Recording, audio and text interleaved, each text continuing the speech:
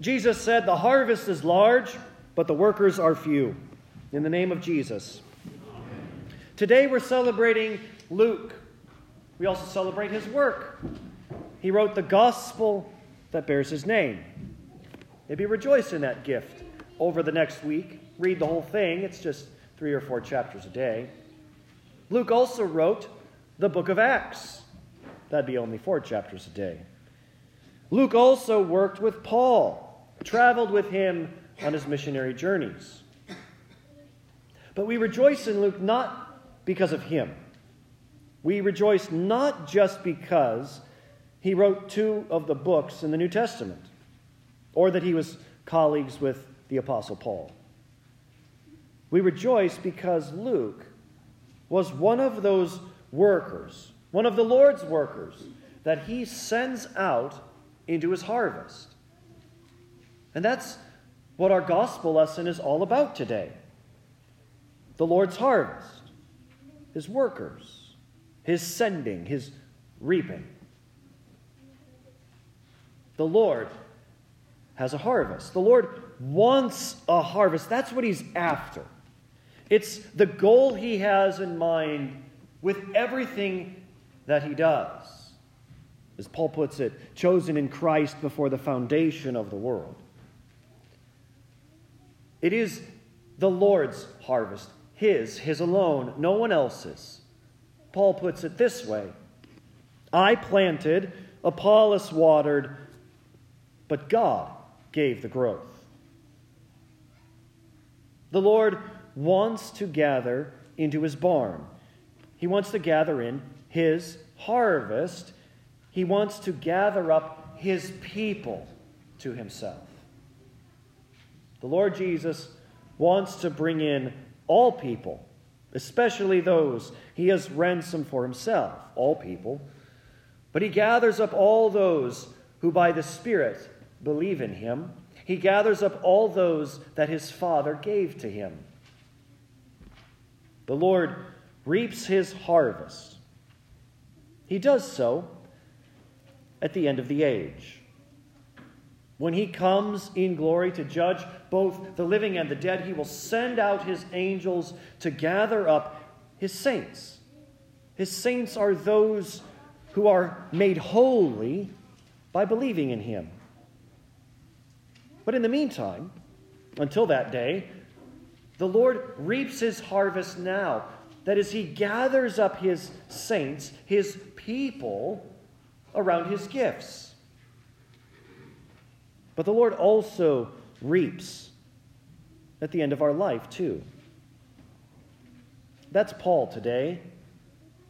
He sees that the time of his departure, his being harvested, is near. And so the Spirit promises through him, henceforth there is laid up for me the crown of righteousness, which the Lord, the righteous judge, will award to me on that day. And not only to me, but also to all who have loved his appearing. Now, this ingathering of the nations, of all believers from all times and places, it's going to be large. It is large. Even so, right now, today, it's just as it was in Jesus' day, in our day. The harvest is large. Always more people to hear, to receive, to believe the gospel.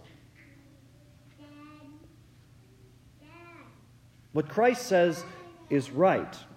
The harvest is large. He really wants all people to be saved and to come to a knowledge of the truth. That's 1 Timothy 2. But it's not that easy. There's a problem, a malady, an evil that stands in the way and resists the Lord. There's, of course, the devil, the evil one. He doesn't want people to believe in Jesus at all. He steals the word from hearts and minds, as Jesus says in the parable of the sower, or Paul in 1 Corinthians. It's not just the devil, though. The world also The world is always, always hostile to the preaching of the gospel, of what Jesus has done for us. The devil and the world do not want us to hallow God's name or let his kingdom come. But it's not just the devil and the world. Sin also gets in the way. But sin's problem when it comes to the Lord's harvest is very particular and specific. Sin, of course, gets in the way of hearers. Our own flesh doesn't want us to hallow God's name or let his kingdom come. God's kingdom comes when by the Holy Spirit's grace we believe his holy word and lead godly lives. That is, lives of faith toward God and fervent love toward one another. That's the first way that sin gets in the way of the harvest. But the greater one, the more specific one, is the one Jesus mentions today, the rest of what he says. The harvest is large, but the workers are few. The workers are few. That's what Jesus says. And in the context of Luke 10, workers here are ministers of the gospel. The 72 are those whom Jesus sends ahead of his coming. So also pastors are sent out today by Jesus ahead of his second coming. In sending the 72, the Lord sends out 6 sets of 6 pairs. 6 pairs make 12. 6 of those make 72. Add those 6 sets to the 12 apostles, well, that's 7 12s. The perfect number of 12s. The Lord always sends out the perfect number of his men. Anyway, the workers are few because of sin. So many reasons why. Some depart from being faithful preachers. They desert being faithful preachers. Like Demas. Paul mentions his desertion of preaching the gospel in our epistle. What else gets in the way? The laborer deserves his wage.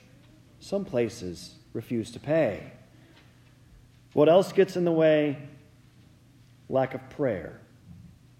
The Lord says, pray to the Lord of the harvest to send out workers. But the Lord has his harvest. He does have his workers too. Be they large, be they few, the Lord accomplishes his harvest through them. He always sends out more. He sends out the apostles in Luke 9, then 72 more in Luke 10. The Lord always sends his men. He sends them out in our day too. I'm proof of that. So also maybe even you, men. As Paul says in 1 Timothy, if anyone aspires to the office of overseer, the office of pastor, he desires a noble task. Being a pastor is noble and God-pleasing because of the work that's to be done. Because we learn in the Scriptures that faith comes by hearing. But how shall they hear without a preacher? That's Romans 10.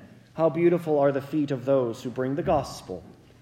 Beautiful, noble, that's preachers. Not because of the man, but because of his office. As Paul says, hold them in the highest regard in love because of their work. Now, we Lutherans would put Romans 10 this way. It's the third article of the Creed. I believe that I cannot by my own reason or strength believe in Jesus Christ my Lord or come to him, but the Holy Spirit has called me by the gospel, enlightened me with his gifts, sanctified and kept me in the true faith. In the same way, he calls, gathers, enlightens, and sanctifies the whole Christian church on earth and keeps it with Jesus Christ in the one true faith. Notice the harvest language there. Gathers. But as Lutherans, we also confess, so that we would obtain this faith in Jesus, that the Spirit works, well, the office of preaching the gospel was instituted. For through the word and sacraments, as through instruments, the Holy Spirit is given, where and when it pleases God, in those who hear the gospel of all that Jesus has done for you, that Jesus has died and risen for you. Today is St. Luke's Day. We're celebrating him, rejoicing rather, though, not in him, but in the Lord's harvest, the Lord's workers, the Lord's sending, the Lord's reaping. Luke was part of that, as was Paul and the rest of the apostles. So were the 72. Even today, pastors. It's the same today as it was in Jesus' day. The Lord reaps his harvest through his sent workers. And the Lord's harvest is you. You're what he wants. He wants to gather you to himself, to live forever with him in his kingdom, to serve him in everlasting righteousness, innocence, and blessedness, just as he is risen from the dead and lives and reigns to all eternity. Sin gets in the way of this, big ways, little ways, stops the ears of hearers, stops the mouths of preachers, tries to stop their being preachers at all. The devil doesn't like it much either. Yet, the Lord still works. The Lord has already shed his blood for you. He rose for you. He sends you his word. He sent you a preacher, gives you a pastor.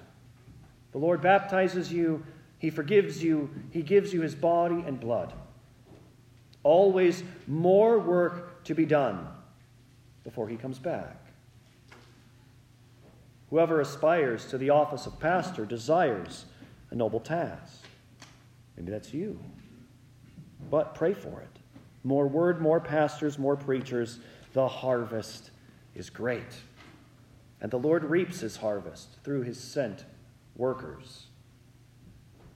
And the Lord reaps his harvest, will reap it on the last day. In the meantime, he sends out his word. Did through Luke, sends out pastors to preach that word. And when pastors preach it, people believe it. You believe it. He's made it yours.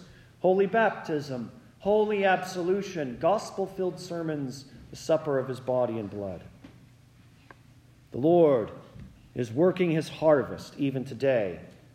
But one day he will gather you into his barn. That's what he wants, after all, to harvest you. As the Spirit promises you through Paul, the crown of righteousness is laid up, which the Lord, the righteous judge, will give to all who have loved his appearing. In the name of Jesus.